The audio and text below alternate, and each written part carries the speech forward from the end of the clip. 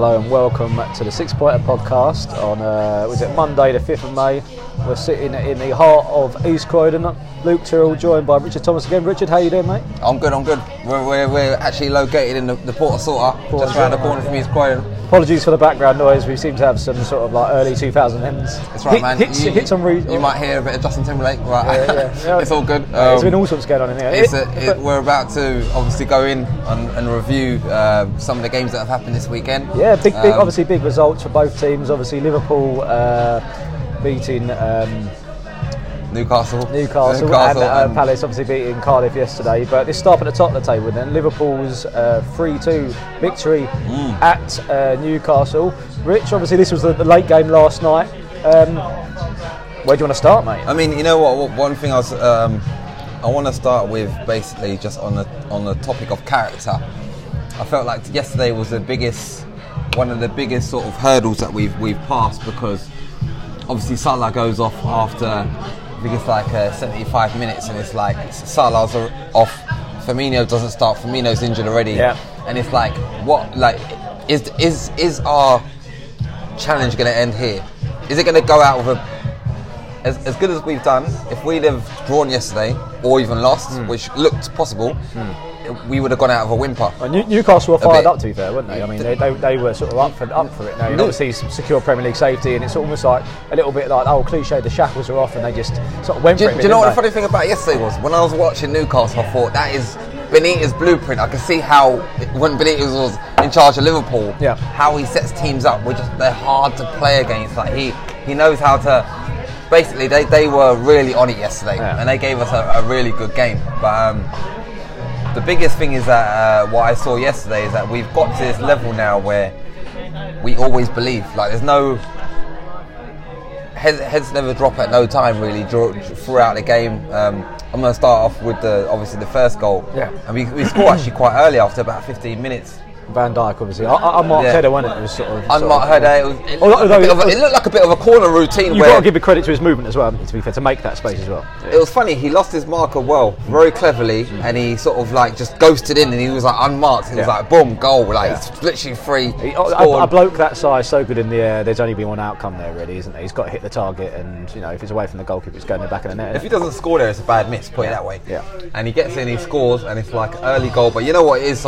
Sometimes with early goals. Sometimes early goals are not always the best thing, because it can make you a bit complacent, and so almost like sometimes I guess also maybe not for a Liverpool team, but for certain teams they might sort of then try and protect that lead as well, and that's what the game then becomes about. It can become that, or it can become we feel like we're better than you and we can just try and control the game, where Newcastle weren't having it. We had it at the back a couple of times, and it was an end-to-end game, wasn't it? I mean, it was back and forth, wasn't it? Do you know what? Really good game. Really good game of football. Newcastle really gave us a game, and one thing I'd like to highlight is when we were 1-0 up, a couple of their players like Perez, I think he was very good. That Perez, he's on form at the moment. And he's really good. I think last week I was checking Sky Sports, and there was basically just an article on him, basically talking about his sort of like his industry. He works very hard. He's he's recovered the ball, because he's not the tallest player in the world, is he? So he definitely runs around. He sort of makes a nuisance. He reminds me a little bit of like Shane Long. And he's a problem. He's a problem. He's an issue, like he's like he's made the most ball recoveries out of any attacking player in the Premier League. I mean that's a big thing. And you talk about like even us. We got Roberto Firmino, who is like he actually turns into a midfield player when we haven't got the ball. He comes back and really helps out. But that Perez is very good, man, and technically he's very good as well. So we score, we go 1-0 up. 13 minutes, and then obviously Atsu gets it back not long afterwards. Atsu gets it back, there was a controversial bit about Alexander-Arnold on the line. Was it a sort of handball? And had the ball not gone in the back of the net, would he have been sent off, do you think? Put it this way, we were lucky that they scored. Yeah, I think so. We were lucky that they scored, because and I think because of the time, it was so quick.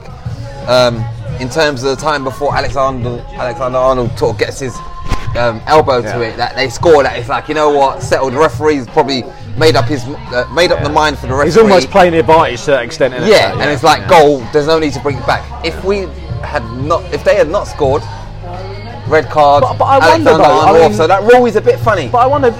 But shouldn't he have been reprimanded, do you not think, though? He should have been yellow carded. Yeah. That's what they say. The rules is... I think it's strange that there was no sort of He should have been at UCL card him, but they can't red card him for it because the goal went in. Well, he although he did deny a goal-scoring opportunity, obviously the ball went in the back of the net anyway. So yeah, I agree with you. Potentially a yellow card should have been issued. A yellow card should have been issued, and a yellow card wasn't issued. And that's interesting. It was it was a very funny sort of, because you if you'd ask, I don't know, say for example, what would you like in terms of, would you prefer just a score, or would you prefer red card and penalty? Well, mate, for me, I'm a Crystal Palace fan, and I want Palace to win all the time. But there's always a part of me when the opposition get a player sent off that I think, especially at what time in the game, if we're talking 20 minutes in the game, it's kind of killed it as a contest a little bit. So it's a bit of a shame, So I'd always encourage referees to, obviously as a last resort, sending players off. So keep all players on the pitch. I think that's really good. Competition. I think. But there is probably a percentage of fans that do think like that, and another whole percentage of fans that think, you know what, we'd rather have the guy sent off. But to be honest with you, I do think though, is when the player gets sent off, it spoils the game. Yeah, it does spoil the game. There's no doubt about it, because the other team's 1-0 down, and they've got to obviously work harder, blah blah blah. But anyway, so Atsu scores, it's 1-1, and then was it 6 or 8 minutes later? Yeah, so about 6 or 8 minutes later, I mean, Trent Alexander-Arnold, one thing I want to talk about as well is I literally think that we have the best fullback combination possibly in the world. Robinson and Alexander-Arnold, they've got about 24 assists in the Premier League. Robertson or Robinson? Robinson. Robinson. Yeah. Okay, so it's Andrew Robinson. Yeah, because a friend of the pod, David Hilberty, was pulled me up on this before. Is like, how are we pronouncing his name? So clear it up then. Robinson. 100% Robinson. Yeah, good. And we've just got a threat from our fullbacks. It's unbelievable the quality they've got. And what I love about it most is, and what I love about this season, even watching this Liverpool team grow, is that we've got Alexander-Arnold, who's like 19 going on 20. We've got Robinson, who's about 24. So, I mean, these players are nowhere near their prime. Yeah. They're literally like growing, so they're only going to get better next season. But he delivers a great ball in, doesn't he, for Salah? He delivers a great ball in. And Salah does well. Salah takes it beautifully. He sort of twists himself a bit like a pretzel to get to that sort of position, doesn't he? It's a very unnatural looking sort of position he gets to. That sometimes I'm not sure if Salah is capable of, only because he loves his left foot so much. Obviously, he's left-footed. And sometimes you see him trying to work it onto his left foot, where really and truly, sometimes you've got to take it on your right. Yeah. But I can see, obviously, his left foot, he tried to take it. But that finish was beautiful. He used the pace of the cross, just angled it 2-1. I'm sitting there like, yes, 2-1, happy days. And then I think it is literally Rondon, like shortly after half time. I mean, he's a little word on Rondon. I think it was about 10 minutes after half time. Yeah, 10 minutes after half time. I mean, a little shout at him though, because I really like him as a player. I think he's, like you say, he's a nuisance, but he's a big lump as well, so he wins a lot in the air. He's almost a bit of a throwback in that sort of. He's a bit of a throwback. He's a that guy that you can he holds it up so well. Yeah, and you almost wonder that if he was at a more successful club, no disrespect to Newcastle, but given their plight in the last sort of year. Well, you know what the funny thing about that?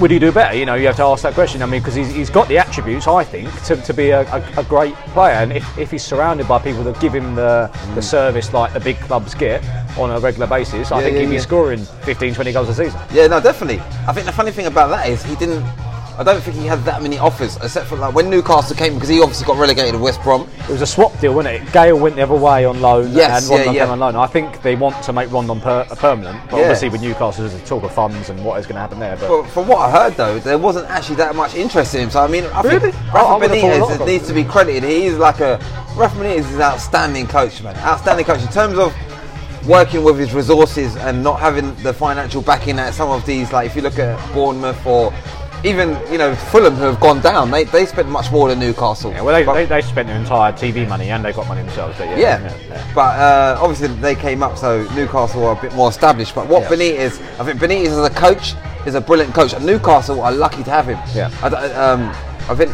a lot of people have been asking, is he going to stay at Newcastle? But we've had this for the last 3-4 seasons, haven't we? Sort of with Newcastle, with the whole sort of give him money or he'll go, and he doesn't ever go, does he? But no, I suppose maybe he's waiting for the got on a decent wage, isn't it? He'd be getting a decent wage, but at the same time, I think he's probably just biding his time and waiting for the right offer to come in. Yeah, I mean, I think the thing about Benitez as well, he's very much the fans have got him. I feel like with Benitez, because even when they went down, they were singing his name. They love him, and I think that's depending on a manager's personality, that could be a very big thing. Like if the fans love you, they cherish you. They're like, they could sway you to say, you know what, let me stay. And the thing about Newcastle is they've got everything in place. Yeah. I mean, big stadium. What's the stadium is there? What is it? 60 or 54, 60. I mean, it's a huge place, mate. I've been there. I've been to Newcastle away, and you're up in the heavens up there, mate. It's that's what I'm like saying. Watching ants down there sometimes. Because they were talking about I think the commentary. Martin Tyler was talking about like obviously Liverpool have been to the new camp like only on Wednesday, but the Newcastle stadium is high up. Their fans and everything like they've got everything is there in place for them to build and be a very good club. But for whatever reason, obviously Mike Ashley has been a lot of like he investing as much as he should be, and it's a pity because I think if they had the right owners, they've got everything in place to be great. But anyway, it's going off track. Going back to the Liverpool game. Going back to the game. Before go back to the game. Before the third goal and the winning goal, we just wanted to touch on a bit on obviously concussion because Salah obviously went off injured. Yeah, Salah went off injured. He collided with Dubrovnik, didn't he? And what I think is this whole discussion around concussion this week, isn't it? This is the best Liverpool team I've ever seen. It's the best Liverpool team I've ever seen in my life in terms of quality, mental strength, desire. It's the best Liverpool team that I've seen because what we do is like we never give up now. It's like we always think we can score, and I think that like I say, if we hadn't have scored yesterday and it would have been a draw or even worse, Newcastle would have got a win. I mean, it would have ended with a bit of a whimper. And what I don't understand, really don't understand, like broadly, is the way a lot of fans, there's a lot of opposition fans that don't want Liverpool to win the league. And I cannot, maybe because they think they'll never hear the end of us Liverpool fans. But what I don't understand is that we're the only ones that have pushed City and made this interesting. If it wasn't for us, the league would be shit. Like in terms of winning the league, it would be boring. It would be like, oh, Man City have gone away again. So, I mean, I think we deserve credit for at least trying to keep it interesting. I agree with that. But the point I just wanted to pose to you there was obviously that Salah collided with the keeper. Yeah. There was this talk around suspected concussion and obviously head injury, and that's why he went off. Obviously, in the midweek at the Tottenham Ajax game, we had the whole thing with Vertonghen around him being let back onto the pitch, and obviously he wasn't fit to play again. Yeah. And there's been a lot of discussion around concussion in football and how it needs to be treated. Peter Cech, obviously, that brought it to forefront about 10, 12 years ago when it was, and he started wearing a helmet and things like that. So it's interesting. There's even been talk around potentially, because now in extra time, obviously you're allowed a fourth sub. Should they allow this fourth sub or even fifth sub if you're in extra time for concussion? I mean, what are your thoughts on that? I feel like something like concussion. I say, why not add that in where a team can make another substitution, a full substitution for concussion. The free sub rule is the free sub rule, and it's been forever. But I do feel like obviously they brought in the fourth sub in extra time this year, obviously in certain competitions as well, which you're allowed to do. I wasn't actually aware of that. What competitions can they bring? What was it? League Cup and FA Cup, I think it was. Basically, when you go into extra time, you're allowed to bring the fourth sub on. I think. I mean, the fact that there's 7 substitutes, I can't see why they can't make an exception for a head injury where it's like the player is. What they're saying. It could be very dangerous because of the type of injury that it is. It's not like a muscle strain or the bloke's exerting himself by running for a ball and pulling his hamstring. This is a head injury, and that's what Tottenham have actually received. They need to be sort of treating this as a sort of special injury there for this fourth or fifth sub, whatever needs to be allowed if they're in injury time, a fifth sub. Yeah, I mean Tottenham. It makes sense, really, doesn't it? It does make sense, and Tottenham received a lot of criticism for the way they put Tottenham back on. And to be honest, when I was watching the game and I saw him come off, it looked messed up. Do you know, in terms of like he come back on, but then he needed like support coming off afterwards, like his legs has gone and everything. I mean, I was very worried about Salah when he went down yesterday because I thought he looked like the Newcastle players, wasn't it? I mean, they were straight away, they were over. Obviously, they knew he'd been hitting the head, and I think probably what happened on Tuesday, that was probably fresh in their minds as well. So everyone was sort of reactive, which is brilliant, obviously, and good to see. Yeah, no, it's good to see. I mean, it's just actually like head injury. You can see for example, what happened to Peter Cech, where he had a head injury and he's had to wear this headmask for the rest of his career, and it shows that these head injuries are serious. But going back to the game, so when Salah goes off, I do think to myself, I mean, it's funny because I've seen us come back so many times or score so many late goals this season, but at the same time I still had in my mind, is it over? Is this at the point where, because it's all like mental strength, your top goal scorer goes off, you really haven't got your main striker in Firmino, I mean, you're bringing on Origi, Sturridge is on the pitch, you're bringing on Shaqiri, who hasn't seen much game time in the last, say, month, 2 months. And you're really questioning, can we really pull through this time? And we've pulled through so many times, but to see us get that goal in the 85th minute. 86th minute, wasn't it? I think it was. 86th minute. But this touch on it, obviously, what led up to that was the free kick, obviously. And the free kick, yeah. And I want to go into this free kick. This is interesting. This is interesting. Yeah. I probably know what I'm going to say. You and I might have different views on this. No. I mean, okay, the interest. Well, the free kick was never a free kick. No, the bloke just threw himself on the floor. Fabinho just threw himself on the floor. Matt Ritchie's having a go at the liner, like, what's going on, mate? Yeah. You're literally 2 yards away from me. How can you give that as a free kick? There's no doubt. I watched the Fabinho go down again, and it's not a free kick, but sometimes luck goes for you. You win a free kick. He goes down. You can see when he gets up, he's got like a bit, not like a smirk, but it's like, fucking hell, I don't know how I won a free kick there. But he's on a free kick. He won it because he threw himself on the floor. Yeah, he threw himself on the floor. And what is really interesting about that free kick is Newcastle have got quite a deep line, and Van Dijk, he literally, the free kick's about to be taken. It's going to be Trent Alexander-Arnold. Van Dijk literally points and says, "No, Shaqiri, you go over and take this and take it in swinging. In swinging, left foot. Yeah, left foot. And it's crazy how, and that's the great thing about having leaders in your team. If you've got someone who can say, you know what, no, you do, like he if we didn't score, we didn't score, but he's took it upon himself to say, you know what, I think we should have an in swinging free kick. And it was a big moment. Like he said, look, Shaq, you take it, goal, 3-2, and all of a sudden we're ahead, and it was amazing. When that goal went in, it was more relief. I didn't even feel. I obviously had the I did go crazy, but it's more relief. Had the full rule to see out the result as well. But I guess Newcastle fans could feel aggrieved, obviously, because they felt that it wasn't a free kick. But you've got to defend the free kick then. Yeah. I mean, don't get me wrong. It's like we've had everyone has decisions against them, but then it's a free kick. But it's not like it's, I don't know, like an undeserved penalty. There's harsher things that can happen where you feel more injustice. Yeah. But in terms of a free kick, all right, you give away a free kick. It wasn't a free kick, but then defend the free kick. They didn't defend it. Shaqiri put a brilliant ball in, and Origi, I mean, that's why I feel like it's almost, if we don't win the league, we don't win the league. But I feel like it could be written in the stars. And even if we don't win the league, I'll be so proud of what Liverpool have done, because we have gone toe to toe with City. This billionaire team. Klopp is from far as I'm concerned, he's a genius. Despite people saying, "Oh, we need a trophy," blah blah blah. I agree that we do need to win trophies, but at the end of the day, we have gone so far. We are like, we've gone past teams like Chelsea, who are much more established than us in terms of having the money, having the players. Our vision has got us to a place now where we are really up there. And I mean, when that final whistle went, I felt like we are really there in terms of quality and mentality. We like character. You cannot doubt our character. No bottle talk. We are Liverpool. We're there, mate. So I think from a neutral's point of view, I think it's brilliant that it makes it sort of back and forth, and obviously it's now sort of City's move, and obviously they play Leicester on Monday night, don't they? And we'll touch on sort of the upcoming games, obviously in the second half of the pod anyway. But yeah, no, I think it's sort of it's great. Yeah, I mean, what's your view as a Palace fan in terms of looking at Liverpool, or even looking at the league and seeing how things have panned out? Well, like I said, objectively, I mean, I obviously I'm a Crystal Palace fan. I don't, you know. For me, I think I've said before, you know, it would be nice to see a club which hasn't won the league win the league.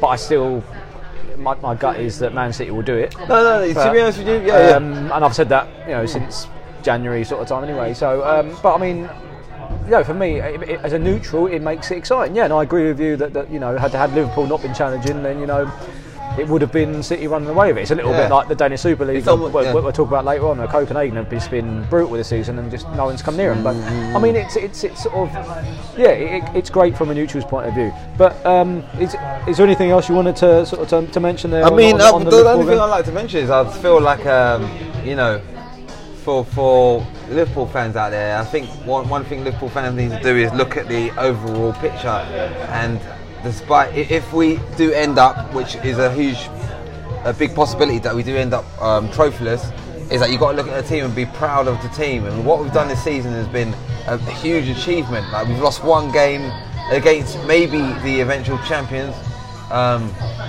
We have showed great determination, quality in a lot of different ways that a lot of people didn't maybe think that we were possible of actually coming to this level. And I feel like, I mean, the biggest thing I'd like to say is that we're actually here to stay. I don't think it's like 2014 when we lost Suarez. Going back to 2008, I was our second sort of like title challenge. We lost certain players. We lost Mascherano, Alonso. I think this season all of our top players are tied down to contracts. I think the biggest thing you would say is it's actually a project is what we're on, and this is kind of like only the beginning. So if we fall short this year, we will be back next year. It's not a case of this is a one-off. So to all Liverpool fans out there, we're here to stay. You know what I mean?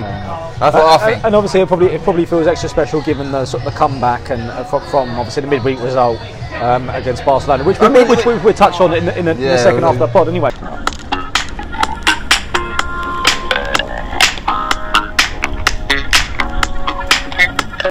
Hello and welcome back to the 6 Pointer Podcast. We are back. We're back. We're now going to go into. We've still got the pumping sort of early 2000s music's going on here in the background. Apologies for that. You're hearing some old school pop stuff right now.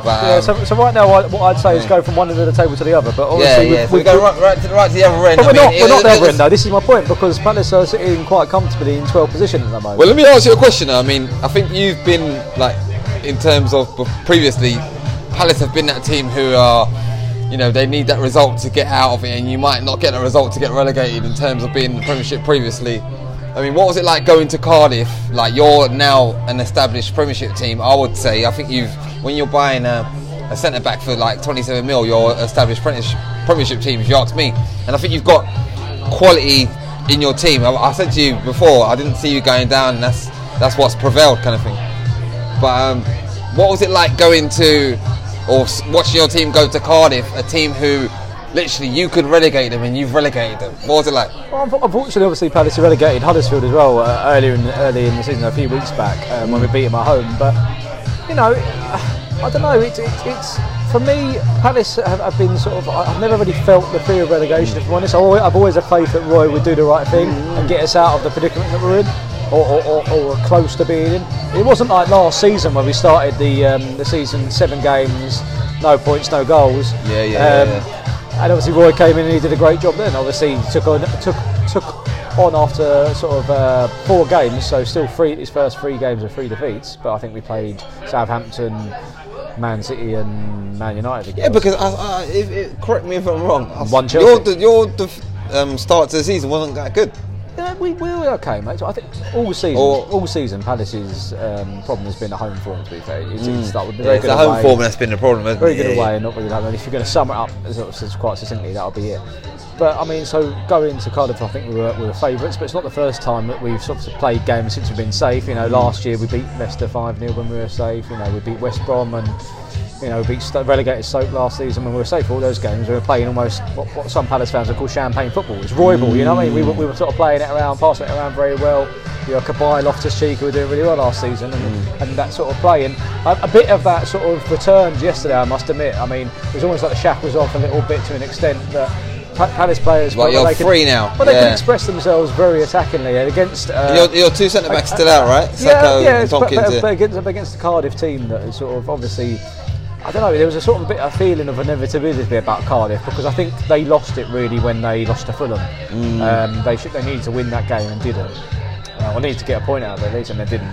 Obviously Fulham have been on a good run up until yesterday, but yeah, it's sort of they felt the stadium was sort of like not full. You know, you would have expected if Cardiff had any sort of feeling that they were going to do it. Yeah, if they were going to have a chance of doing it. Yeah, like get the full force. Yeah. You know, to face Man United obviously as well last game of the season, and they're not exactly doing great shakes at the moment. But no, mate, to be honest with you, yesterday we played a bit of champagne football, some of the interplay, and first half especially, it was a bit like men versus boys. It really was. Who was your, like, you know, I've watched the highlights, but who would you say is your the standout player of the first half, for example? I mean, who really took it to Cardiff? Because I think I see Zaha's goal was class. Zaha had Lee Peltier on the strings. He was sort of Lee Peltier, right back. You know, he used to play for Liverpool. He was once seen as like a big prospect, wasn't he? He was. He just couldn't handle it, mate. Honestly, Zaha's been. Townsend was really good. Ayew surprised me quite well. Ayew's not actually played when he has played this season. I've never been Ayew's biggest fan, but he worked really hard yesterday and he made the second goal. But to talk about the first goal, obviously Zaha nicks the ball from the outside. As like I say, he'd been terrorising Peltier all game. Cuts inside. There's a big gap. Zaha almost sort of does this little shimmy, and it reminds me of a goal that he scored against Brighton in 2011. And this was when we went to Brighton away in September. We were the first team to beat Brighton at the Amex, actually, because they were unbeaten. Okay, random question, like really quick, like just say exactly what you think. Zaha stays or goes? Stays. 100%. Mate, I can't see that there's a club that can pay what we need the price. How much do you think would be his going rate if he was to go? How much is it worth to Palace staying in the Premier League? Was that £100 million, right? So you've got to be looking close to that. So you'll be looking £70 or £80 million realistically. And Man United get 25% of that. That's what you've got to think about. Man United get 25% of that. So why would they even accept that? Because straight away, a quarter of it's gone to Man United. So Palace need the fee to be a certain amount to make it worth their while. Correct me if I'm wrong. Zaha signed the contract recently. He's got 4 years left in the deal, mate. Yeah. Well, yeah, that's true. I mean, I think it would take something like 70 mil to get him out of that. But 60 at the minimum. Palace wouldn't accept that because 25% of that goes to Man United. Yeah, I know. So well, I think Zaha must accept that, signing that contract. You signed a 4-year contract, and I think he's at home now. Yeah. And also, Steve Parish is very good at that. He tires players down to long-term contract. He's done it around Wan-Bissaka. Obviously, there's going to be a lot of suitors in for the summer. Yep. Palace don't need to sell him because he's tied into a deal. And it's going to cost someone X amount to buy it out of it. Well, you know what? Palace won't sell it. One thing I'll just say is right for them. I think even sometimes, even for yourself, you must look at your Palace.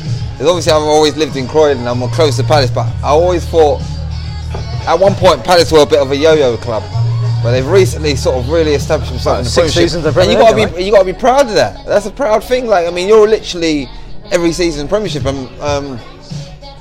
It's crazy because I've spoken to some fans would rather the chaos of being in the Championship or the excitement of getting to the top and getting through and getting promoted, or I mean, it's just crazy how some football fans look at football. What would you prefer more, to be the mediocre team? Not mediocre, but you're building up, being sort of what can I say, in the middle of the league, like where you are now, 12th. Or would you prefer the chaos of getting up through promotion and playing the Championship? I think it's different levels. Yeah. What you're referring to there is there's been a bit of division between the fans this season. That some people think that football's been boring and it's been a bit of a boring season, especially at home. And that's what happens when you win 4 games at home all season and you don't entertain home fans. So the majority of the fans are, because Palace can only take £3,000-4,000 away where there's allocation allowed. Because what is it, 20% in the Premier League you allow fan allocation away fans? Yeah. So you only, depending on what ground you go to, you only allow a certain amount. So more Palace fans at home obviously have not seen Palace win as much. So that's why there's this little discontent. For me, give me. It's not me telling medocracy, because you look at the fight for 11th at the moment. You know, it's me, us, and West Ham in it. But all you've got to do is have that season where you consolidate early, and then you can push on. Look at this season. Look at Watford. Look at Wolves, who pretty much secured European football. Do you know one team that's really impressed me is West Ham? Well, Wolves. Well, to be fair, West Ham spent £130 million in summer, but they did. But in terms of the turnaround, you know, Fulham shows that you can spend money and it don't mean shit. Perspective. By getting it right. Especially this. West Ham spent £130 million in summer, right? Palace spent 10, and Palace are 2 points behind them. You spent £10 million? £10 million in summer. Who did you buy for £10 million? Check Klute from West Ham. And that's it? That's it. We've got Max Meyer came on a free, Vicente Guaita came on a free. So you don't necessarily, you know what I mean? So what I think is you need to have that sort of season like the Wolves, like the Watfords have done, where they've consolidated early and then they've pushed on. I think that's what Palace can do. If they consolidate early. Yeah, no, definitely. But I do also think it's about a club having a vision of how they're, like, you see Watford, I think they've got a very good model where they can literally change a manager, but because of the structure, but because of the structure they've got in place, they can actually go to that next place where the manager, it's a continuation. They just, they get involved with exactly what's happening at the time, and they accept what the club wants, and that's how I think you get continuation in the football club. Otherwise, you've got managers coming in with different ideas, and if the manager doesn't get on in terms of with, say, the football director or the chairman, then there's a problem. So I do feel like even, don't want to go back to Liverpool, but where we're at now has been a continuation of what we've been doing for a long time, and now we're finally at that place where we're not a feeder club. At one point, our players were getting nicked every time we got to a certain place. Barcelona coming, but now I think we're at a place where we've got so strong where I thought the you said you weren't players going to make this actually- about Liverpool again. Huh? I thought you said you weren't going to make this about Liverpool again. No, I was going to say anyway. So yeah, I mean, Let's go back to what's the highest you can finish now if you win the highest next finish is 11th because we've got two better goal difference than West Ham. Obviously, we need to win, and West Ham need to lose. What's your score? What's your game last game season? Bournemouth at home. Bournemouth. Who can actually overtake us? So the lowest we can finish is 13th, and Bournemouth. Do you know what the funny thing about this game is? Overtake us. The funny thing about this There's game is I feel like £2.7 million at stake there. Is it? £2.7 million. £2.7 million for one. Each space. That's a premiership. But the funny thing about that is I feel like Bournemouth are almost like the perfect team that you could play. They're the perfect team you could play at home, considering you've got such a poor home concede a lot of record. goals. Because they come at you. Yeah. That's one thing about Bournemouth. Yeah. Give them stick or whatever, but they literally play football where they want to come at teams. That's how they sometimes win good and sometimes they get bad. Yeah, you know what I mean. But just to go back to obviously the game, I know we started. We said we're going to talk about the game. We went about a bit of a loop around it, but back there again. But you know, obviously a few line-up changes of Palace with Patrick Van Arnholt, who's not been in great form recently. He's dropped again for Joel Ward, who came back and did a really good job. Benteke got a head injury, so he was out. Batshuayi came in, and Max Meyer rightly got dropped for Jordan Ayew, who actually did really well. And we talked obviously about the first goal, didn't we? But unfortunately, an old little link here for Liverpool. Obviously, an old Liverpool player, Martin Kelly, scored an own goal. Yeah, and I feel a bit sorry for him in this sense because I think that the ball's played across. He had to go for it. He had to get something on it because he don't know what's behind him. Yeah. Obviously, he's mishit it. There's question mark about the keeper because had the keeper stayed in his line and there been communication there, because you only got to assume that Guaita has not shouted to say leave it, because otherwise Kelly would have left it. Yeah, and he's hit it. And if Guaita was on his line, he would have taken the ball and that would have been not a problem or kicked it away. I think it's one of the ones where the defender, you've got to take responsibility and go for it. And unfortunately, he did, which he did. He hasn't managed to sort of like connect it, with it properly, and it's like it can happen to the best of defenders. Yeah. I mean, he's to be fair, I don't want to think about Martin Kelly because he's been very good this season. I mean, he's grown. I think I spoke on the pod before how I think he's matured into a really good centre back. Well, what I was saying to you before is even when he was playing for Liverpool, he played a couple of games in like Champions League, and sometimes with players you can have all of the technique and quality, but one thing that stood out for me about Martin Kelly was his desire on the football pitch. He's like, he is on it. He's a guy that will give 100%. Yeah. And I think that it goes sometimes from a player from giving 70% that's got a lot of quality. I'd rather a player that gives 100%. Martin Kelly, so he was unlucky. He was unlucky, but obviously it's a quick reply from Cardiff. And this is what I mean about it being two end-to-end games yesterday. The Liverpool game was end-to-end, the Newcastle, and this game was end-to-end as well. It was a really good spectacle. Obviously Cardiff had to go for it, so they came out. And I think Guaita also made a few important saves throughout the game. And the difference we've made, I mean, obviously we talked about Alisson before on the pod around how the difference he's made for Liverpool. Yep. Guaita for Palace has the same sort of effect. Vicente Guaita, who's come in from Getafe, got him on a free. He's replaced Wayne Hennessy. Mate, honestly, he's been... like we talked about Alisson, you know, when there's a goalkeeper that can generate confidence, but also win you points. Literally win you points. They will win you. That's a big thing. I think last week against Everton, he won us a point because Tusson had a back heel which he excellently saved, and this week yesterday he made a number of great saves and a great addition he makes, and like we say, the difference that makes to the whole squad that having that goalkeeper. But the second goal I want to talk about obviously was Palace's second, a link-up play which I showed you as well. I was impressed with that. There was I think there was a hard Luca then cut inside to Ayew, who nutmegs his keeper through to Batshuayi, who scored again. And I like it because Batshuayi went for a bit of a barren spell. I think obviously he weren't getting played, and there was talk about Roy saying, well, he's not our player, he's on loan from Chelsea, so obviously I've played Benteke because of the injuries, come back in. And he scored again. He seems to have that sort of instinct in the 6-yard box, isn't he? He's a real poacher, isn't he? Batshuayi is a player that has always been highly rated in terms of you don't go to Chelsea for no reason.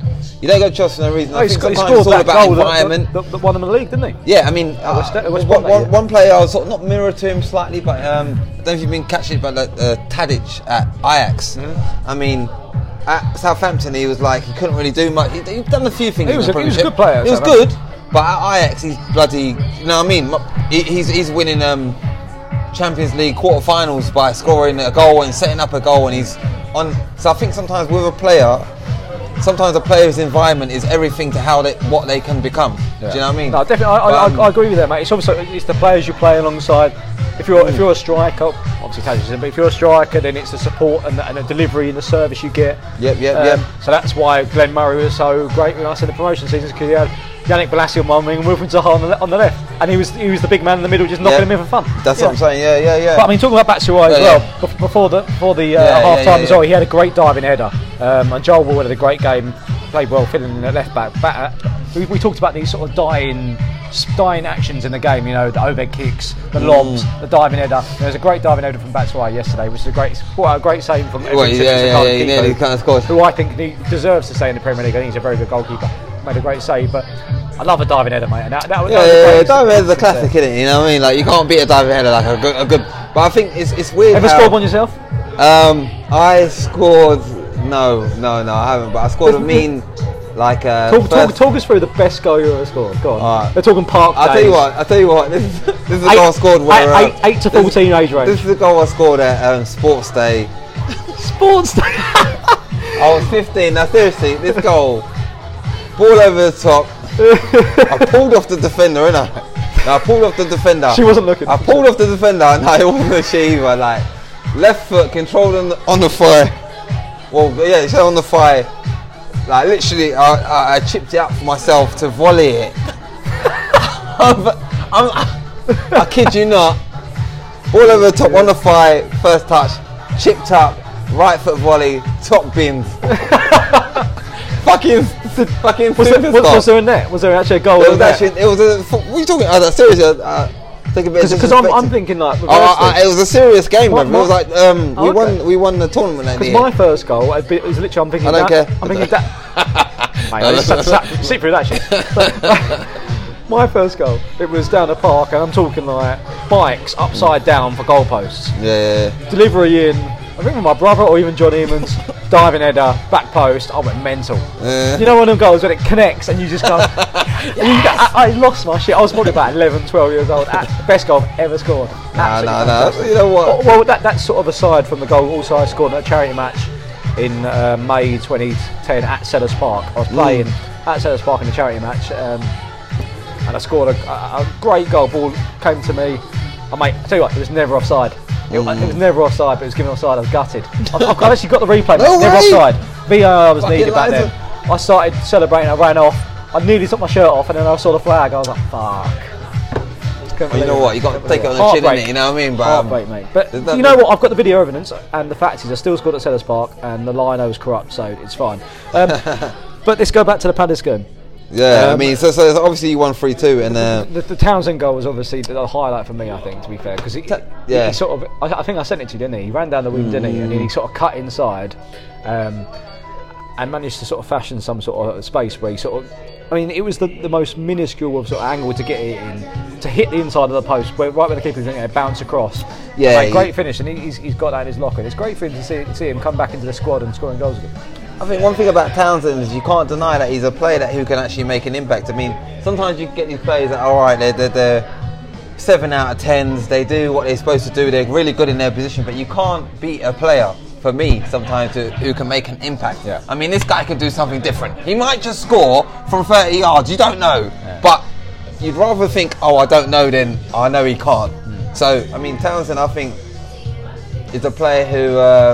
he's a productive player. He might not be the most. What can I say? I mean, there's a reason why maybe he's not like he left Tottenham, for example. Tottenham are at a higher level than Palace, or respect to Palace. But but he's got something in his locker. Which I mean, the goal he scored against Man City, goal of the season. Is goal of the season, and I don't think you get it. You can't. No matter what. Tell you what, you hit a ball like that from about that yard out and score. Crystal Palace can have their own Andros Townsend goal of the season competition this season, because there was that goal. There's also one at Burnley at home which he scored. He scored a couple against West Brom in the cup. Yeah, but none of them were better than that. No, they weren't better than that. I'm just saying. Like, he's scored some great goals. That's your point. He's probably scored about 4 or 5 brilliant goals this season. Yeah, I like a player who's capable of something different. Yeah. Which with that goal obviously put Palace 3-1 up. I can see the food arriving here, mate. Happy days. Yeah. But the last point I wanted to mention on the Palace Cardiff game was Cardiff's equaliser. And you know Bobby Reid, so I saw him when he played for Bristol City a couple of years back. Thank you very much. Thank you. Cheers. Thank you. Our food is arrived. Yeah. This is good. He played for Bristol City about 2 years ago, I think it was, or maybe last year they bought him from him. Anyway, he was brilliant, mate. Really good. And he came on and made a real difference yesterday and got the goal which he deserved. But seeing as the food's arrived, mate, I think it's a good place to take a break, isn't it? Yeah, we're going to take a break and we're going to come back with we're going to talk about the Champions League. Champions League games coming up. Yeah, the rest of the Premier League action. And the rest of the Premier League action for next weekend. And also, obviously, we've had some important news from Scotland, so we'll mention that, as well as the Danish Superliga. So join us in part 3. Thanks very much.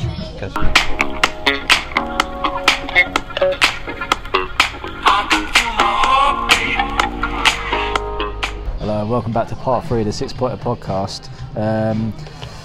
Still here, mate. We're just going to cover off a few. We're going to touch on a few things. The last results from yesterday, obviously. The early game was, what was it? Bournemouth, so Tottenham, wasn't it? Yeah, and I think Ake won it in. I think it was at the 90th minute? Was it? I think they finally 89th minute, something like that. Tottenham had two players that off in the first half. Hin Sun Young. That was strange, wasn't it? Because everyone's saying about him that was out of character for him to lash out the way he did. What do you think? Do you think it was a red card? Oh, definitely, mate. Yeah. It's stupid to lash out the way he did. Obviously, get kicked. I thought he could have been given slightly the benefit of the doubt. A player like him gets kicked all game because he's that sort of player. But the way you can't react like that way. He deserves to send enough. And that Fife come on, and he got. He came at half time, and then he got sent off. After the last 15 minutes, didn't it? I think so, something like that. Yeah, but that was another red card, I think. High ball, wasn't it? And it was just sort of like he caught the bloke high, but then Ake won it in the. I think 90th minute. But one thing I wanted to mention on that was that I don't know what's going on with Bournemouth in terms of their goalkeeping situation, because I know Bisevic was out injured, then Arthur Borak came back in for a bit, but they actually played a 19-year-old Mark Travers yesterday, who played for the Republic of Ireland under 18s, 19s and 21s, I think he has. He looked brilliant. He might be one to watch because he had a great debut, mate. He really did. I mean, because obviously facing Tottenham is no mean feat as a 19-year-old goalkeeper. And he made a few decent saves. He really did. He held his own. He commanded his area. Great shot-stopping ability, and good shout out for him. Obviously, other result for the game was games were West Ham absolutely trounced Southampton 3-0. Yeah, well, like we were saying off the pod earlier, I was saying basically I think West Ham have Pellegrini's proven his quality in management to be able to they obviously spent money, but they've turned it around now, and you can see that what he's trying to implement is starting to come through. And I think these days in football, I feel like everything's very short-sighted. Everything is very we always say average tenure of a Premier League manager is about 18 months. 18 months, and it's very much like you don't get to. If a manager's trying to build something, it takes time.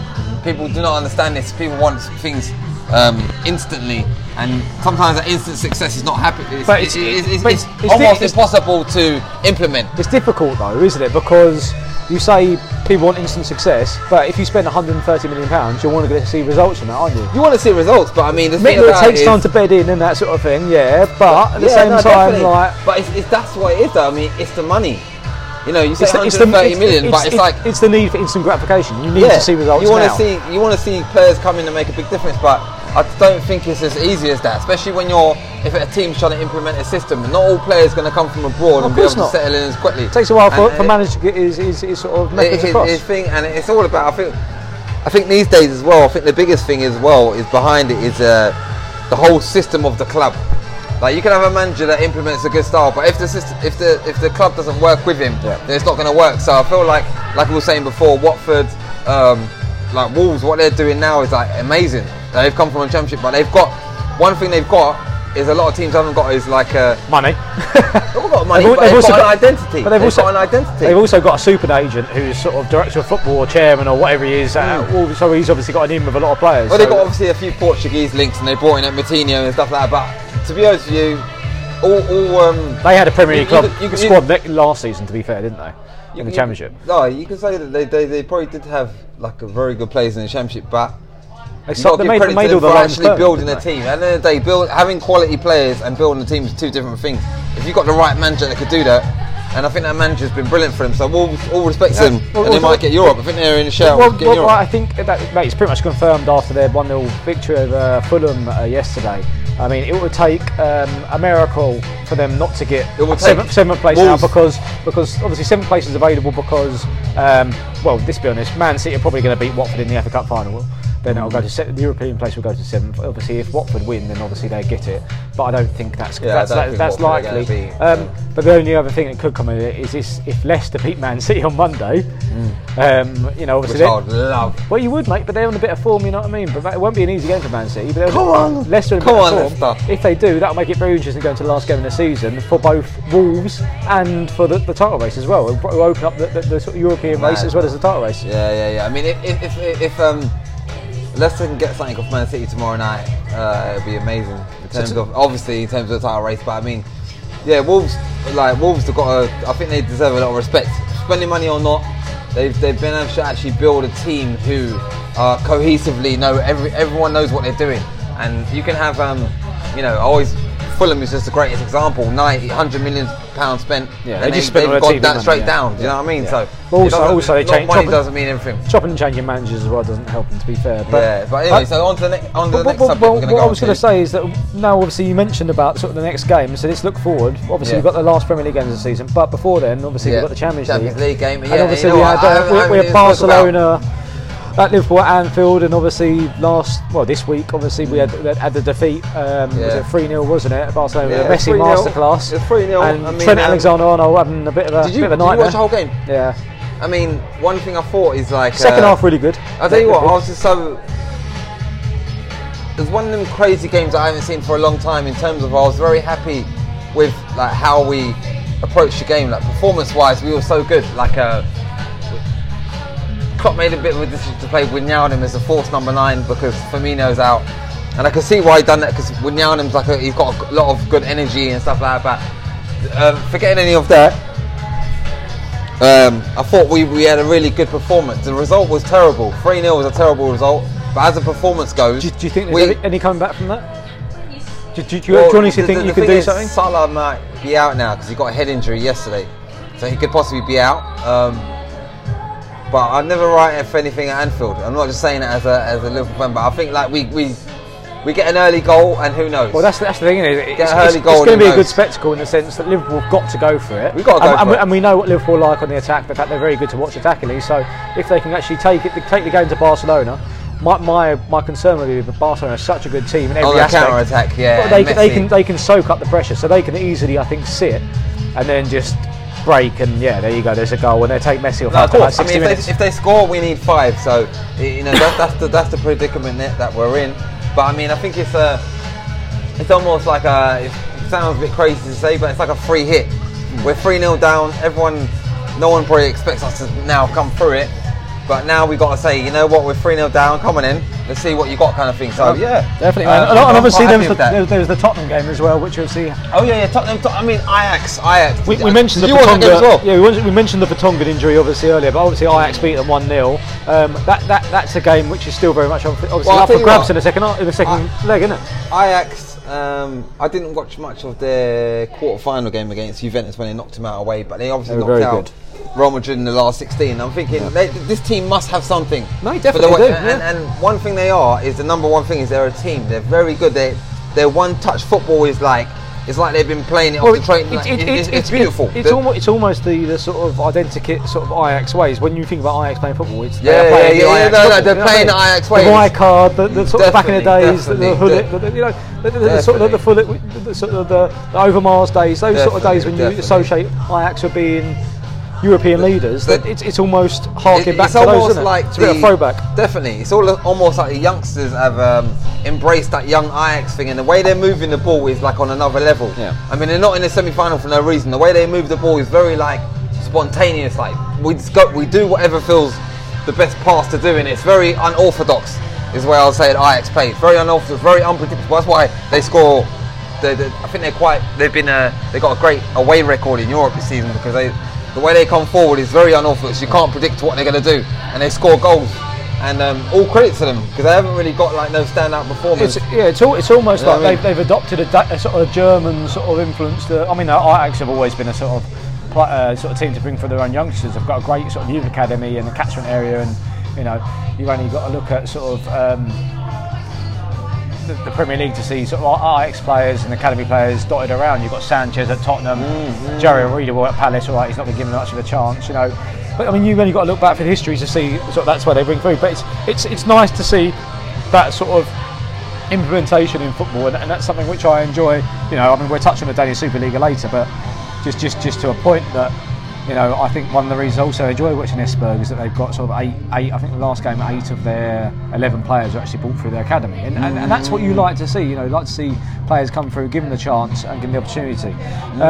So yeah, obviously things very much up for grabs in. So basically, my prediction for that game is I feel like we'll beat Barcelona. I'm saying maybe 2-1 Liverpool.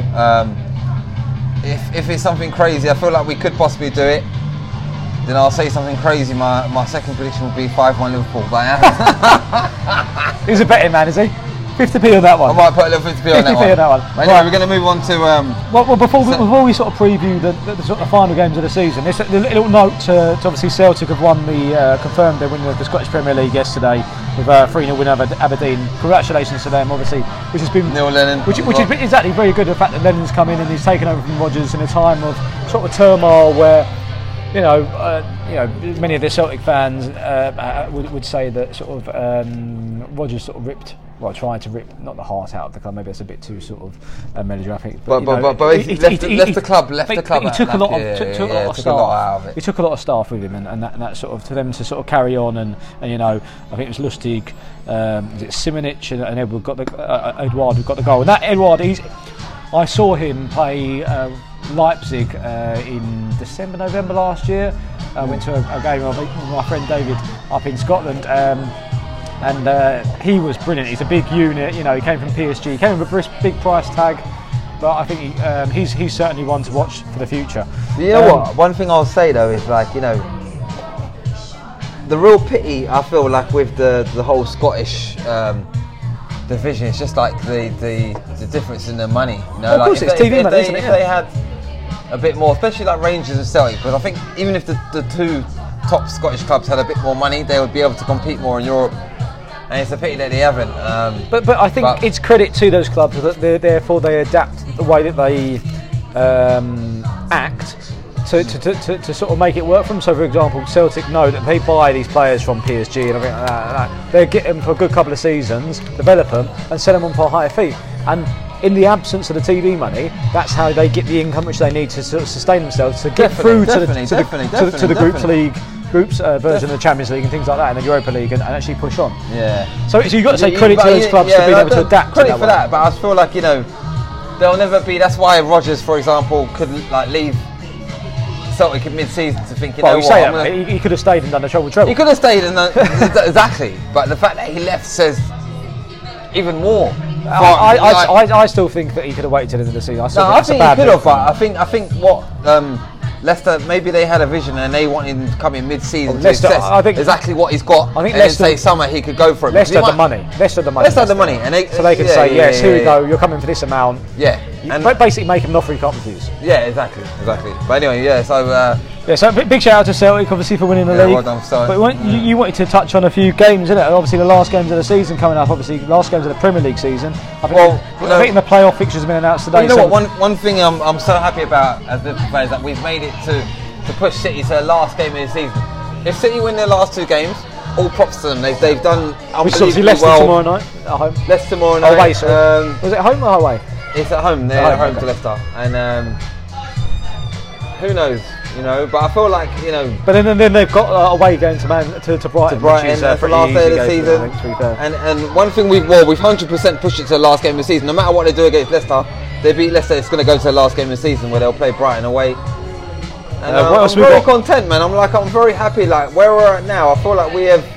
What Klopp's done has been amazing. Like to be honest with you. And you've got the toughest game, to be fair. Home to Wolves. Wolves. Although they've cemented 7th place barring a Leicester result on Monday. They might. Let's get it right. Wolves are a good footballing team, and that's why I think they're maybe similar to not similar, but along the lines of they're very good away from home because they like teams that come onto them. If a team comes onto them, they can counter, and they're very good at playing football. So Wolves will come at Liverpool. It will be a good game, that's for sure. I think it's one that Sky has chosen to show as well. So put it this way, bro. If we go into our last game of the season needing to win against Wolves to win the league, we'll win the fucking league against Wolves.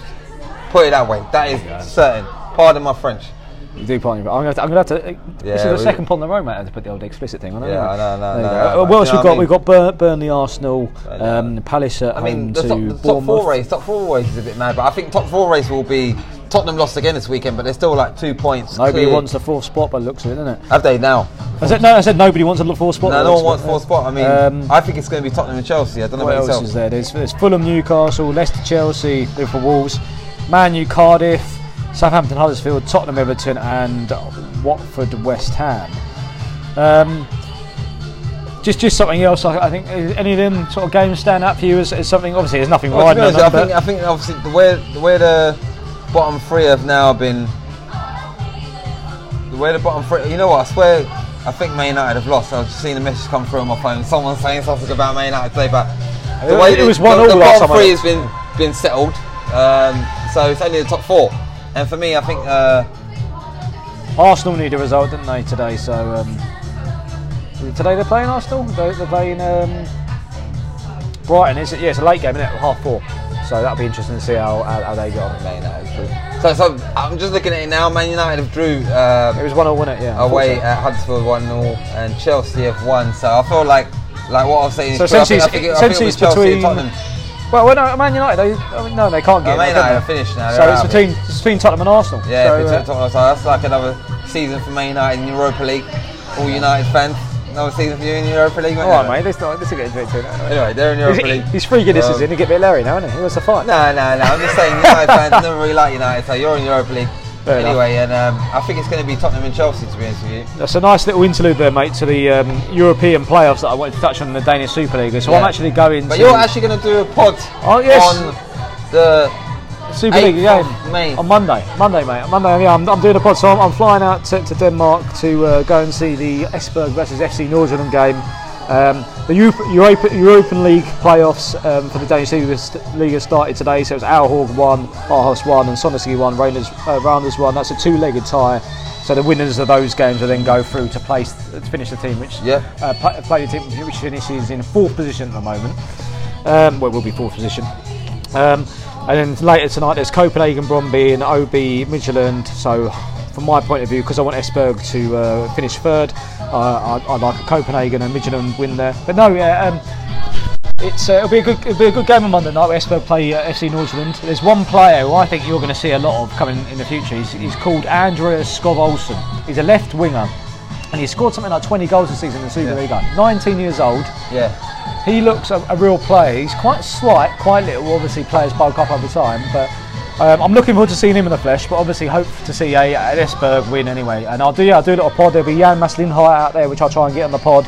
I'm also doing a bit with the communications officer from Esbjerg, but I don't know if I'll be able to get him on the pod. But Jan, hopefully he'll be on the pod and we'll have a chat with him about Esbjerg and his season. So Danish fans, you'll be pleased to listen to that one. I think that pretty much wraps up the pod, mate. I mean, next week we're gonna obviously look back on the Champions League game to see if Liverpool could do the miracle. And you know, one thing I was saying is like half-time Istanbul, mate. Half-time Istanbul. Let's see what we can do second leg. Still all to play for, mate. Still to play for. Wolves go down to the last game of the season, so it's going to be an exciting next week we've got coming up. So you'll hear from us. Definitely will. Next week on the pod. Enjoy all the drama and the action, and we'll speak to you next week. Take care. We'll catch you next week. See you later.